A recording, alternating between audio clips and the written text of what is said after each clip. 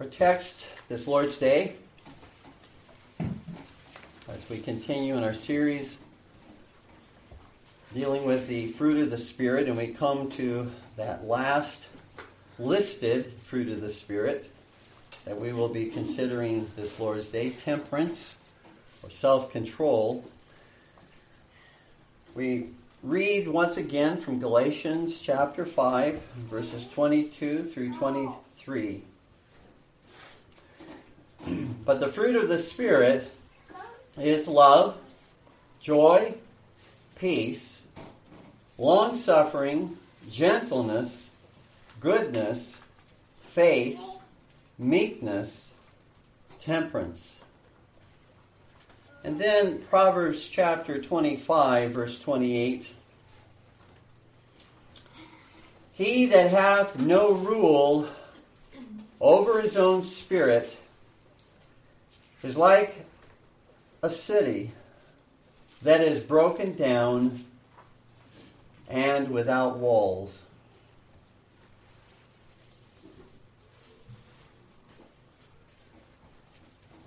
What happens when the wall of self-control falls down in the life of a Christian? Dear ones, we are no different in this respect to those that are found in the pages of Scripture. Noah becomes drunk with wine. Jacob lies to his father, Isaac, in order to secure the birthright. Aaron makes a calf of gold before which Israel worships. King Saul is filled with rage and throws a javelin at David. David lusts after and commits adultery with Bathsheba, and then is an accomplice to her husband's murder. Peter fears and denies even knowing the Lord Jesus Christ 3 times. Who among us does not struggle to some degree in exercising a consistent biblical self-control over sins and weaknesses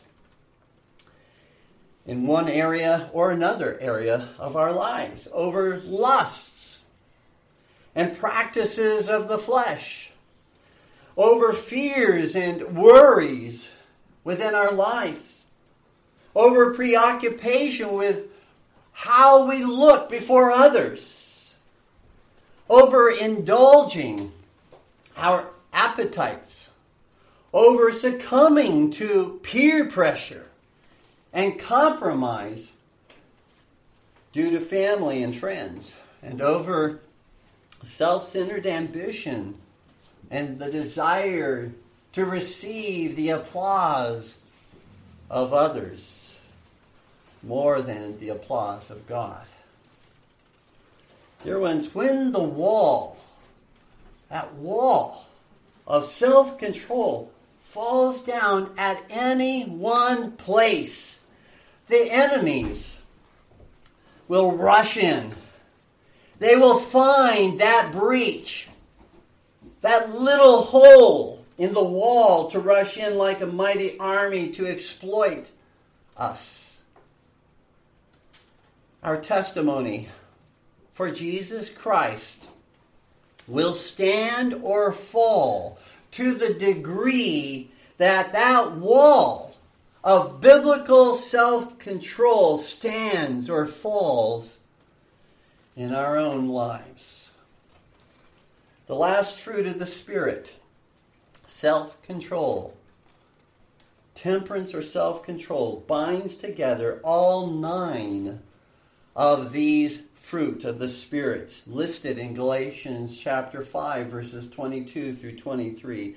For if we are not growing in this last fruit of temperance or self-control, in seeing God's Holy Spirit ruling and subduing our passions, our emotions, our feelings, our sin, and our weaknesses, the other 8 fruit of the Spirit are going to be hindered in their growth within our lives. For without the wall of self-control standing firmly to protect us from the sinful desires and weaknesses that would attack and overwhelm us, we would live under the complete control and dominion of our worldly desires and following whatever the world offers to us or whatever pleases us most. God has given unto us a fruit of the Spirit, namely temperance and self-control, that protects us from sin that would otherwise invade us and overwhelm us like a mighty army. This may be the last listed fruit of the Spirit in Galatians 5, verses 22 through 23, but it is far from being the least fruit of the Spirit. The main points from the sermon this Lord's Day are the following.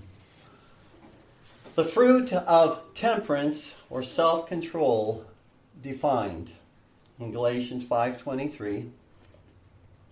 And secondly, the fruit of temperance or self-control applied in Proverbs 25:28.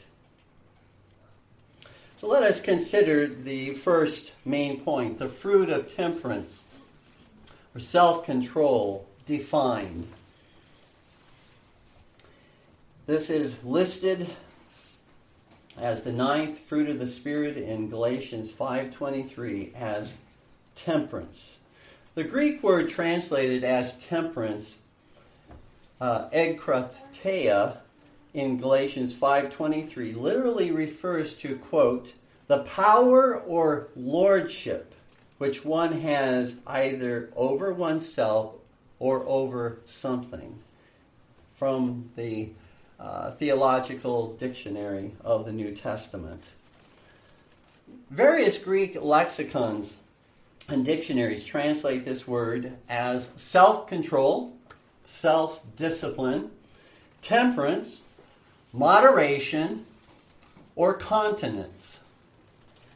Temperance, as understood in Galatians 5:23, is the supernatural grace to rule over our desires, over our affections, over our passions and appetites, over our body, over our eyes, over our ears, over our tongue, over our hands and over our feet, and over our possessions, over our dreams, and over our accomplishments, to the glory of God rather than to the glory of self. Thus, the end of self-control is not to promote self, but is rather to subdue self, that we might love and serve the Lord Jesus Christ with all of our heart, soul, mind, and strength. And it is not only a fruit of the Spirit that all Christians have, and that all Christians are growing in within their lives, but is especially a fruit in the character of one called to the ministry, as an example to the flock of Jesus Christ, according to Titus 1, verses 7 through 8, where it says, for a bishop, that is an overseer, must be blameless as the steward of God, not self-willed, not soon angry, not given to wine, no striker, not given to filthy lucre, but a lover of hospitality, a lover of good men, sober, just, holy, temperate, exercising self-control. Although self-control, dear ones, is a supernatural fruit of the Holy Spirit that all Christians possess as a part of their inheritance purchased for them by the Lord Jesus Christ. It is a fruit like all the other fruit that grows in our lives in proportion to our prayer, to our care, and to our work to stimulate its growth in our life by the blessing of the Holy Spirit. In other words, dear ones, we must be diligent to exercise ourselves in godliness, to exercise ourselves in producing the fruit of self-control. But apart from the Spirit of God working within us both to will and to do His good pleasure, all our work will indeed be in vain. This hard work of bringing our desires, our thoughts, our plans, our gifts and abilities under the control of our new man in Jesus Christ, that new creation in Christ Jesus, is especially highlighted in the language of the Apostle Paul in 1 Corinthians chapter 9, verses 24 through 27, where the Apostle Paul states that we should run the race of faith before us as an Olympian athlete who is, quote, temperate in all things. That is, as one who subdues all desires and passions that might hinder that one goal of running the race and finishing the race, seeking to win the prize. Growing in the fruit of self-control is growing in the grace of bringing even our thoughts and desires into captivity to the obedience of Jesus Christ, according to 2 Corinthians 10:5. Bringing them into captivity to the obedience of Christ. That's what self-control is. Seeking to bring our desires, our passions, our pleasures into obedience to Jesus Christ. Dear ones, growing in self-control, as I've said, is not easy work. It's very hard work, very strenuous, very taxing. For bringing our desires and plans and ambitions and affections under the control of the new creation within us is so contrary to the old man. So contrary to the old sinful man, which sees this fruit of self-control to be rightly his death and his demise. The more that we exercise and grow in the fruit of self-control, the more the old man will die. He is already legally dead through the death of the Lord Jesus Christ, because we were united with Christ in his death. He is legally dead, but he is still alive in our experience. But by self-control, by that fruit of the Spirit, not allowing the passions and feelings and the desires and the affections of that old man to continue unabated in our lives, we can see that old man die.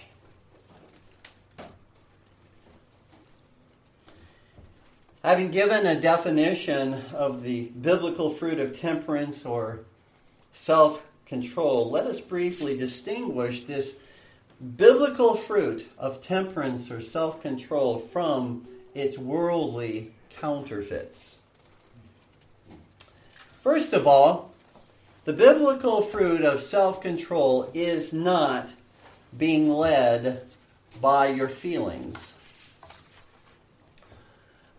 Biblical self-control is really not about the power of self, the power of our own feelings, but rather biblical self-control is actually about the power of Christ to control our feelings, to control ourselves. So it is perhaps more theologically accurate not to call this the fruit of the spirit of self-control, but rather the fruit of the Spirit of Christ control. Because that's what is actually going on. It's not the self that's controlling, it's the self that's being controlled by the Lord Jesus Christ. This biblical view of self-control, dear ones, does not wait for your feelings or my feelings to rise up to the point that those feelings then lead us into what is our duty to do. It's always nice when our feelings are there so that we want to do what we are called to do. But the biblical fruit of self-control doesn't wait for the feelings. It prays for the feelings. It prays that in due time the feelings would accompany that submission of our will to take the yoke of Christ upon ourselves, to deny ourselves, to take up His cross and follow Him. Yes, it's always great when the feelings accompany. But that doesn't mean that we ought to wait for the feelings. That's not hypocrisy. If we go out in faith and obedience to what God calls us to do, even when the feelings are not there, it is not hypocrisy. It is acting in faith. It is saying, I know what my duty is, and though I don't feel like it, God, help me to do my duty, to obey Thee, to follow Thee. There are many things that we do every day that we may not want to do, but we wouldn't consider it to be hypocrisy, simply because we don't have the feelings or don't want to do it. How many of us want to get out of bed every morning? How many of us can hardly wait to get to work?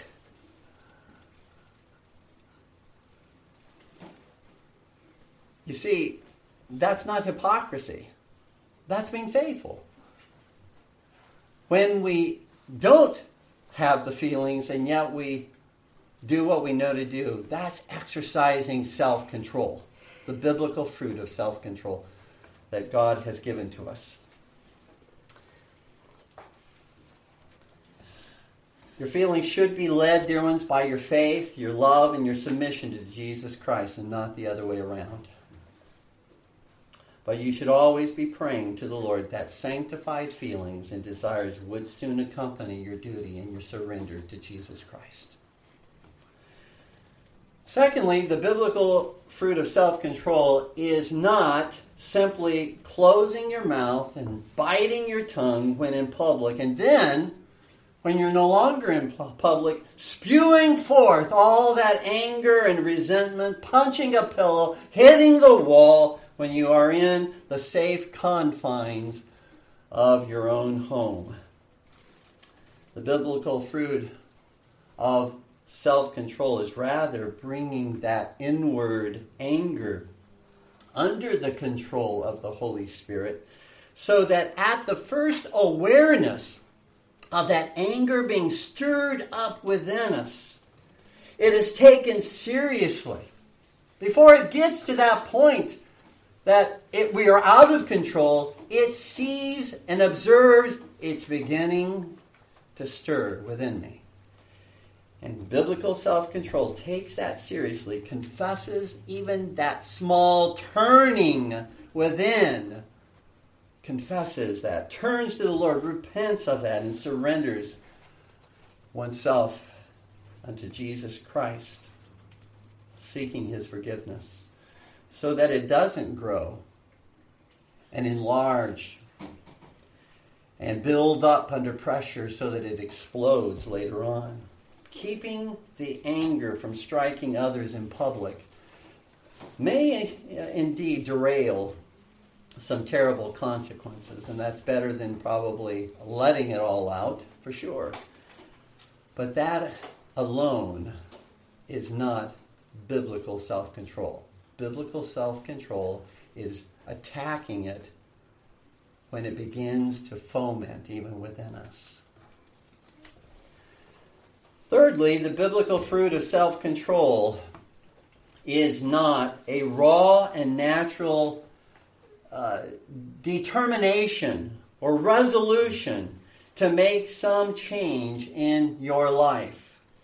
You see, this world strives to do exactly that.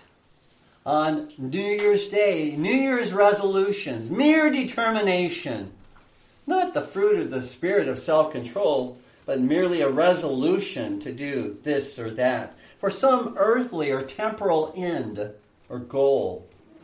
However, this biblical fruit of self-control is energized by the Holy Spirit of God within your life to subdue your life to the glory of Christ, thus putting to death that which hinders you in the race of faith that God has set before you, so that you can run that race with patience, with endurance, and with perseverance in Jesus Christ.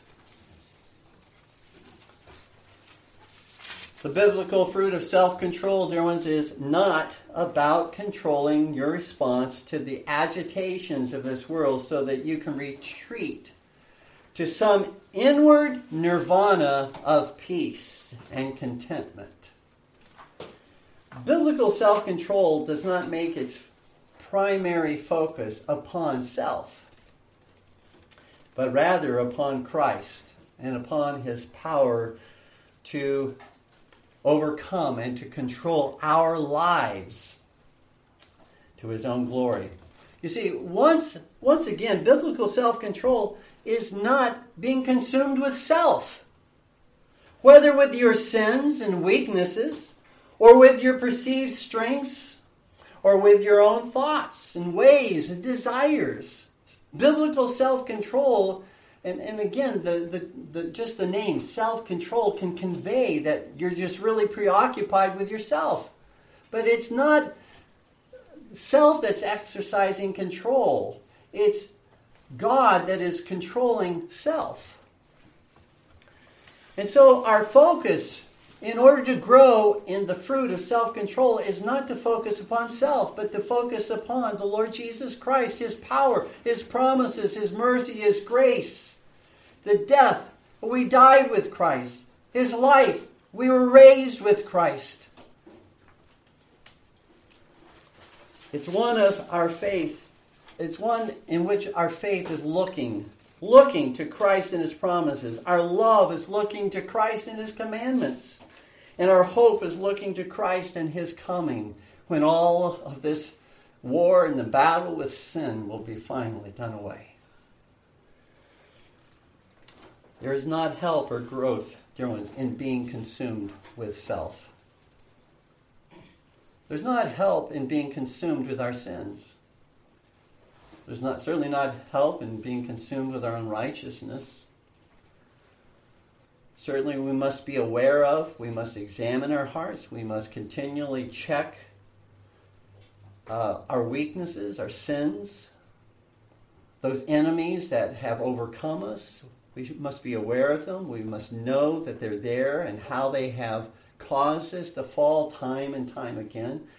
But our focus, dear ones, cannot be upon the enemy. If there is to be actual hope and help, our focus must be on the power of Jesus Christ to overcome those enemies.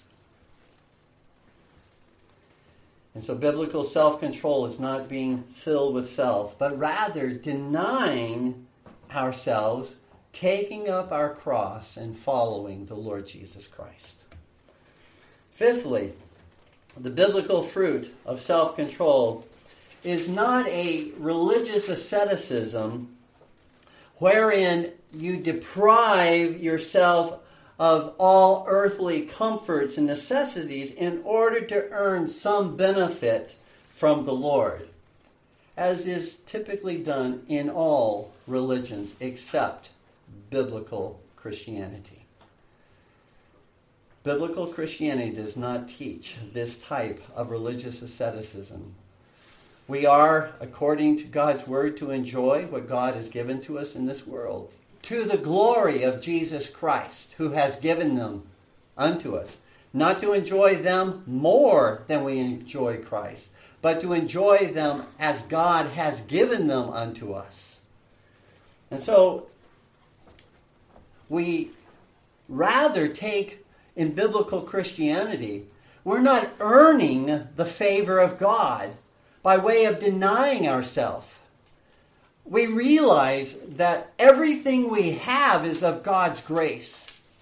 Even the grace to deny ourselves is God working within us both to will and to do His good pleasure. And then when we obey Him, He rewards us freely for what He gave us the ability and grace to do, so that He receives all the credit and all the glory, even for our obedience.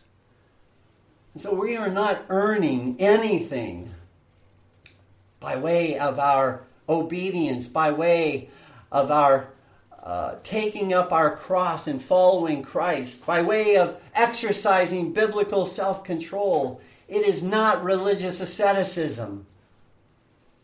It is indeed the work of God's Spirit and His grace working in our lives to bring forth this fruit to the glory of Jesus Christ.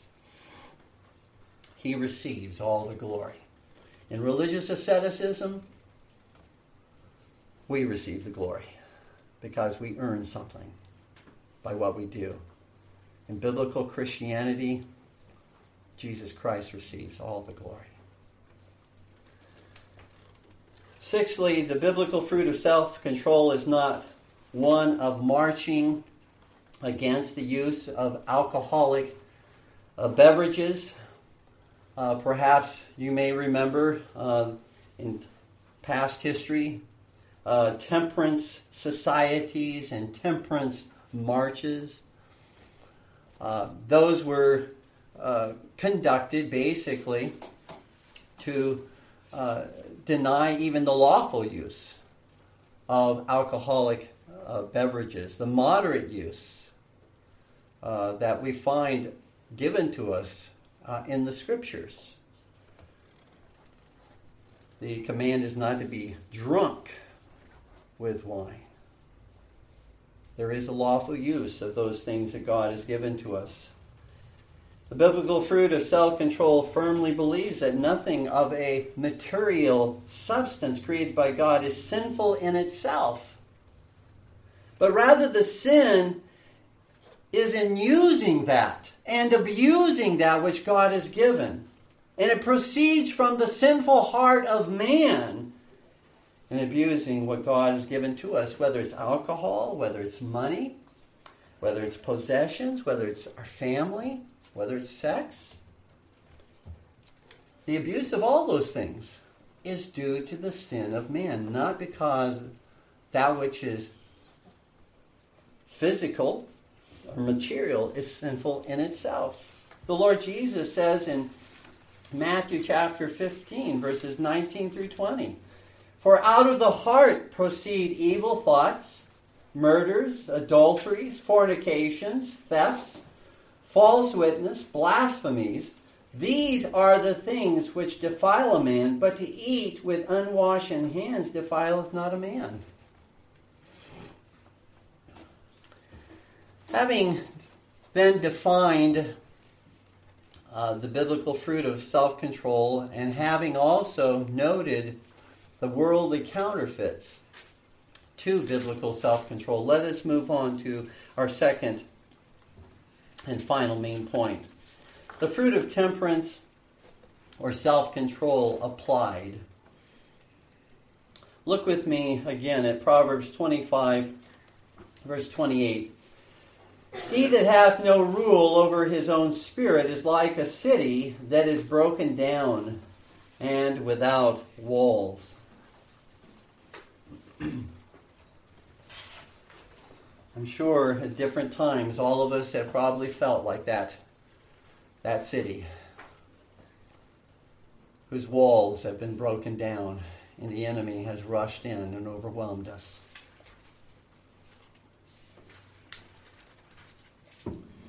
In order that we may know the necessity of the biblical fruit of self-control in our Christian lives, Solomon here gives to us the terrible consequences of ignoring and neglecting this biblical fruit of the Spirit, of self-control. It is like, Solomon says, a city which is under siege by an enemy who finds some breach or opening through the walls. And once that entrance into the city through the walls is found, there will be a substantial attack until those walls begin to crumble. And the full force of the enemy can then rush into the city and destroy it. In ancient times, dear ones, the walls of a city were its chief defense against the attack of its enemies. With modern warfare, that's no longer the case, obviously. But in times past, the walls of a city were its chief defense. Not only did fortified walls keep enemies out of the city, but also from high above in those walls, looking down upon the enemy, the battle could be continued by way of arrows shot down from a high point down upon those below. Cauldrons of scalding oil that are set aflame could be poured out upon the enemy below. Huge rocks could be cast down upon the enemy. And so it was a very important part that walls played in defense against enemies in ancient times. Therefore, the one object of the enemy that was outside the walls of the city was to get over the walls, to get through the walls by way of battering ram or by way of something that was very weak in the walls, to be able to find some weakness and to get through the walls. That was the primary goal. How do we get around or through these walls into the city? And once the walls of the city were finally breached by an invading force, and the city subsequently conquered, what would the conquering army do to those walls? They would bring them down. They would destroy those walls. And this would render the people not only defenseless in that particular occasion, but defenseless for time to come. For the attacks of that strong enemy now would have nothing to prevent at all, delay them, hinder them from getting to the city. Once the walls were broken down, resistance to the forces of the enemy became a moot point. Of course, they're going to overrun. If that enemy could overcome when the walls were standing, once the walls are down, what's going to prevent them? Thus, the point of Solomon's proverb is that the biblical fruit of self-control is our wall of defense against sinful thoughts, various enemies, sinful thoughts and desires and passions and lusts and worldliness and idolatry, bitterness, worry, doubt, and on and on. But once the biblical fruit of self-control, dear ones, is compromised, breached, falls down, we will find enemies to our souls seeking to rush through the breach and seeking to lead us captive to their evil designs. Beloved, our work in defending our lives against the attacks of the enemy is not finished once that wall of self-control is initially established by the Lord at our regeneration. Because that's when it is first established, is at our regeneration. But that's not the end of the story. The Christian is to make it his or her constant duty to watch for the signs, the first signs of weakness in the wall of self-control, where our passions, our desires are making headway into our lives, finding some type of a breach in the wall of self-control. If lustful temptations come your way, or if worry, fear, pride, idolatry seek to overcome you and overwhelm you, what are you doing? What are you doing, dear ones, to fortify the wall of self-control against those enemies? It is that fruit of the Spirit that God has given to you to defend you, to prevent those enemies from breaking through, to overwhelm you. Walking around the walls, as it were, inspecting the wall of self-control each and every day so as to repair some weak spot is necessary in your Christian life if you would keep those enemies from establishing a beachhead or a foothold in your life. Dear ones, where are you weak in resisting the attacks of the enemy? Are you daily inspecting and fortifying the walls of self-control against these attacks? The last time they attacked in that particular spot, did you go back? Did you repair it? Did you seek to fortify it, or did you just forget about it and move on? Where we take not such steps, as just mentioned, there is we will have no excuse when we are overwhelmed by the enemy. In fact, such an unrepaired or broken down wall of self-control is like an open invitation to the invaders, to the enemies. It's like saying, the walls are down, come on in. There's nothing to resist, you're coming in. If our hearts, dear ones, are known to be, however, well fortified against the enemy, the constant repelling of the enemy by means of biblical self-control will have the effect of fortifying and refortifying the wall against those wicked thoughts, against those wicked words, those deeds that tempt us. You see, a weak wall of self-control welcomes the enemy, but a strong wall of self-control sends the enemy away. As in the temptations of Christ that we discussed a few Lord's days back. After Satan had tempted the Lord Jesus Christ with these three temptations, we read in Luke 4:13, and when the devil had ended all the temptation, he departed from him for a season. Yeah, he came back, but he departed. He saw there's no advantage to continuing to attack. The walls are so up and fortified. There's no reason to continue. And so he tried again at a later date. But we will find, I submit to you, the same thing. When the wall of biblical self-control is up, rather than down, the enemy may certainly try to find that breach, but in not being able to find the breach, he will go. And he will leave us alone for a season.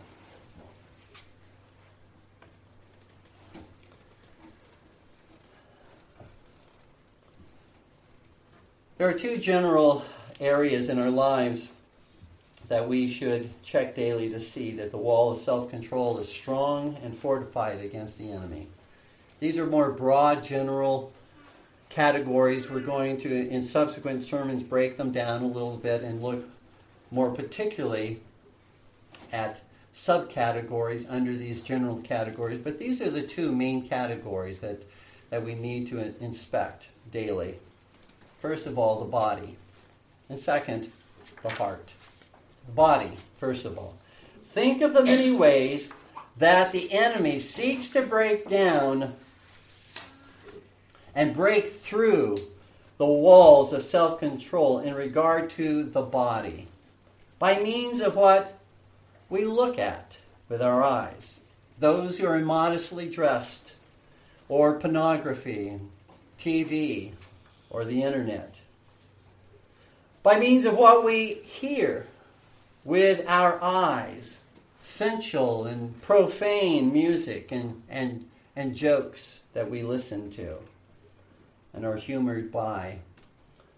By means of what we say and utter with our tongues, part of our body.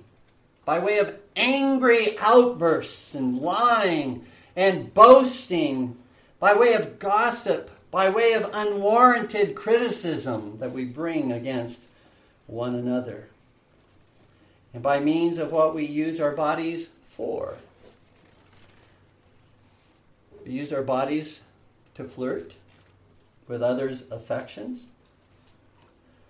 Do we use our bodies to encourage sexual desires by way of immodest dress and behavior? Do we use our bodies for that which is impure in sexual behavior? What do we use our bodies for? All of these, dear ones, fall under the category of the body, and that is why we must daily inspect the body to see that the wall of self-control is up. With regard to the heart, likewise we need to inspect the heart. We need to see that the wall of self-control is up against the heart. Think of the many ways that the enemy seeks to break through the walls of self-control in regard to the heart. By means of our affections, by means of our desires, by means of our ambitions and goals, by means of our compromises, by means of pride, by means of our fears, by means of our idols that no one else may even see, but they're in our hearts. And we are bowing down to them, and we are loving them and cherishing them more than we do the Lord Jesus Christ. Or by means of hatred that is within our hearts, by means of self-pity that's within our hearts, by means of discontentment, and we can go on and on and on with regard to matters related to the heart that the enemy is going to use to attack us and will overwhelm us if the wall, the biblical wall of self-control is not up. What steps, and I'm closing with these points that I would like to make at this time. What steps should we be taking to fortify the walls of self-control in our lives? Let me give you a number of steps that we can take to fortify the walls of self-control around our lives. First of all, rest in the promise of God's grace, empowered to build the wall of self-control, to maintain the wall of self-control. Without Christ, you can do nothing. Jesus says in John 15:5, but you can do all things through Christ who strengthens you, Philippians 4:13. No matter how many times the wall has fallen, you can do all things through Christ who strengthens you. Do not despair. Do not throw up your hands and quit. There is grace available. Rest in God's power and in His might and in His grace. It is by God's grace, dear ones, from start to finish, that the wall of self-control is built and fortified by the Holy Spirit. So often, when something in our life fails, we have this fix-it mentality. The wall of self-control is down, I must fix it. But dear ones, I submit to you, that's getting the cart before the horse. No, you first need Jesus Christ. In all of his glory, in all of his power, in all of his grace, you are more than conquerors through Christ. Through his death and resurrection. Through his power to overcome the grave. You are more than conquerors through Christ who loved you and gave his life for you, according to Romans 8:37. Dear ones, in haste to fix the breach in the wall, don't skip over this first and most important step. Rest in the promise of God's grace and his power to build and to fortify the wall of self-control. There's no hope. There's no hope outside of Jesus Christ with regard to self-control.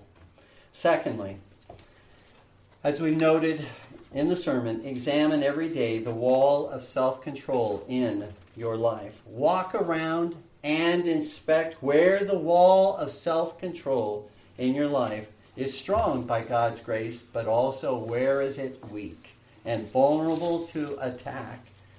Where does it need to be fortified? Where did the enemy come in last time?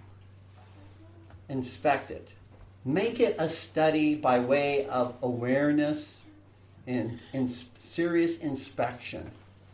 Apart from that, dear ones, I dare say there's not going to be on our parts a desire to fortify the wall. We need to do that inspection every single day if the wall of self-control is to be fortified and to stand. Number 3, pray fervently, daily and throughout the day, that God would grant you the desire, the perseverance, and the strength to fortify the wall of self-control, especially the places in the wall that you have already identified as being very vulnerable in your life. Vulnerable to attack in the past. If fortifying the wall of self-control, dear ones, is the revealed will of God, and I submit to you based on what I've already said, it is the revealed will of God that you fortify the wall of self-control in your life, then it is a good gift, is it not? It is a good gift for which you can constantly plead with your Heavenly Father to give to you, because he only gives to us that which is good for us, and that is a good gift. In Matthew 7, verse 11, Jesus says, "If ye then, being evil, know how to give good gifts unto your children, how much more shall your Father which is in heaven give good things to them that ask him," and keep on asking him. Through prayer, dear ones, enjoy your communion with Christ privately. Enjoy your communion with Christ as a family, and enjoy your communion with Christ as we are gathered together each Lord's Day in prayer. You see, prayer is about communing with Jesus Christ. Certainly prayer is about petitioning and supplicating God for our needs. But I submit to you, the first and most important thing is communing with Jesus Christ. That is of the essence of prayer, that we are in fellowship with the Lord Jesus Christ. Enjoy that fellowship. Grow to enjoy, and when you are delayed or hindered, that you actually feel like you have missed time with your very best friend. Fourthly, read and memorize specific passages of Scripture that apply to that spiritual enemy that has breached the wall of self-control many times before, and that you now want to fortify that part of the wall against that enemy. Read and memorize Scripture. You see, Scripture, dear ones, is the sword of the Spirit to do battle with the enemy, according to Ephesians 6:17. For example, your wall of self-control is vulnerable to the attacks of lust. Well, Galatians 5:24 says, "And they that are Christ's have crucified the flesh with the affections and lusts." You see, find a particular passage of Scripture. Doesn't have to be a whole chapter, but a verse, a passage of Scripture that speaks to that particular enemy. Memorize it, put it up in conspicuous places. On your mirror, on the dash of your car, wherever, on your refrigerator, wherever you're going to see it. Because the Word of God has that effect in our lives. It's sharper than any two-edged sword. It pierces even to our innermost being. Or what if that enemy that has made your wall of self-control especially vulnerable is fear? Well, what about Hebrews 13:6? "So that we may boldly say, 'The Lord is my helper, and I will not fear what man shall do unto me.'" The Lord is my helper. Who can stand against God? I'm not going to fear man when God is standing with me. Or what about the enemy of pride that has made that portion of the wall of self-control very vulnerable? In 1 Corinthians 10:12, "Wherefore let him that thinketh he standeth take heed, lest he fall." Pride is always exalting itself, always thinking that it can withstand anything, it can do anything in its own strength, in its own gifts and abilities and resources. But beware, when you think you're standing, lest you fall. The fifth point that I would give to you with regard to fortifying the wall of self-control: exercise yourself to godliness and self-control. In 1 Timothy 4:7. Exercise yourself in all matters related to godliness. Dear ones, exercise may not always be fun. In fact, it usually isn't fun. It's hard work. It's painful. But we must exercise ourselves. Go down to the gym, as it were, spiritually, to endure the pain of bringing forth godliness in our lives by putting to death the old man, by looking to Christ to bring forth the fruit of the Spirit, and particularly in this regard, the fruit of self-control. Sixthly, take your burden to other Christians that you trust, that you might have their help in accountability. You might have their prayers. You might have even their correction and their encouragement in fortifying the wall of self-control and self-discipline. Galatians 6:1-2 says, "Brethren, if a man be overtaken in a fault, ye which are spiritual, restore such an one in the spirit of meekness, considering thyself, lest thou also be tempted. Bear ye one another's burdens, and so fulfill the law of Christ." We're commanded to go to others, to bear one another's burdens in this regard, in areas especially that we find ourselves so vulnerable. Seventh, don't flirt with the enemy outside the walls. Don't taunt and tease the enemy outside the walls. Rather, despise and hate the enemy outside the walls and give no occasion to the flesh to break through the walls by a kind of relaxed and casual approach to the enemy. Dear ones, it is the enemy. Exclamation point. It is the enemy.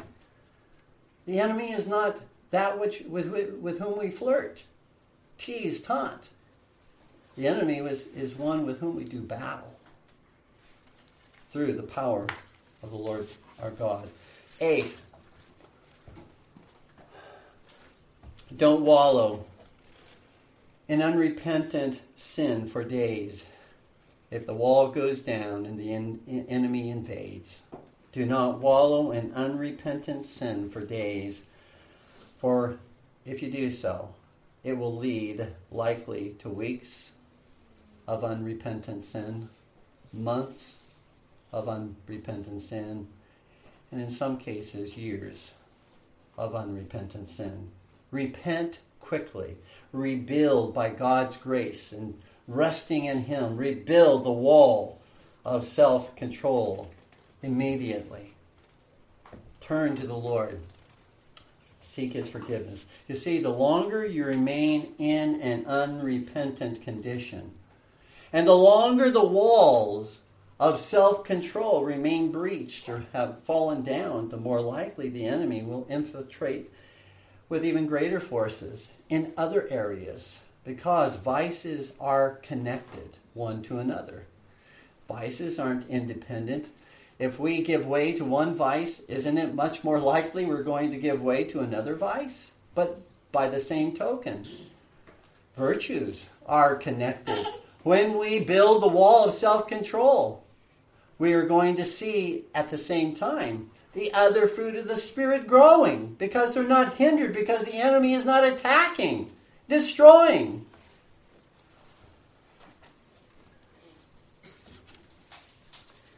Proverbs 24:16 says, "For a just man falleth 7 times and riseth up again, but the wicked shall fall into mischief." They despair. They fall into mischief like Judas Iscariot. They despair and do not repent. And finally, the last one, 9thly, look in hope. Look in hope to that eternal city that needs no walls of defense to keep the enemy out. Revelation 21, verse 25 says, "And the gates of it shall not be shut at all." Dear ones, without hope of final victory over these enemies that look for and breach the walls of self-control in our lives presently, we would throw up our hands in despair and quit if we did not know that there is a city that awaits us which does not need walls. What a blessed and certain hope is ours in that everlasting city of peace, whose king, whose wall, and whose fortress is our great God and Savior. And in that city, there will never be another breach. For there will never be another attack from an enemy in that city. In that city, we will be safe, secure, in perfect peace, forever set apart from sin and temptations, forever set apart from tears, sorrows, and failures. Dear Christian, it is time to cast your eye of hope very often upon that city, where the only walls in that city are the walls of salvation and deliverance from sin and from all the enemies that we face in this life, through and always through the finished death and completed resurrection of the Lord Jesus Christ. Amen. Let us stand in prayer.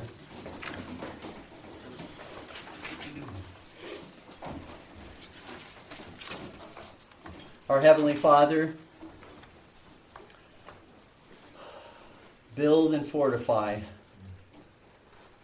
Lord, around our city, around our spirit, the wall of self-control. Lord, we plead with thee. We seek, Lord, thy strength, thy power, thy grace. Work within us both the will and to do thy good pleasure.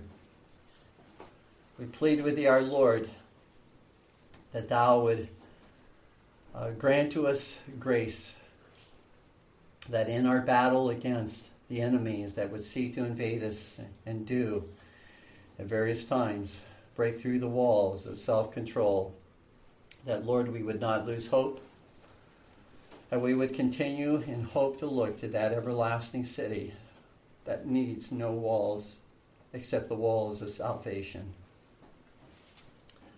O Lord our God, many, O Lord, who are hearing this sermon no doubt need the encouragement that thy word does provide in order to take up, Lord, again, to fortify those walls that have fallen many times. Lord, may they not fall into despair. May they find courage and strength in looking to Christ, in loving Christ, and in hoping in Christ. We ask these things in Christ's name. Amen.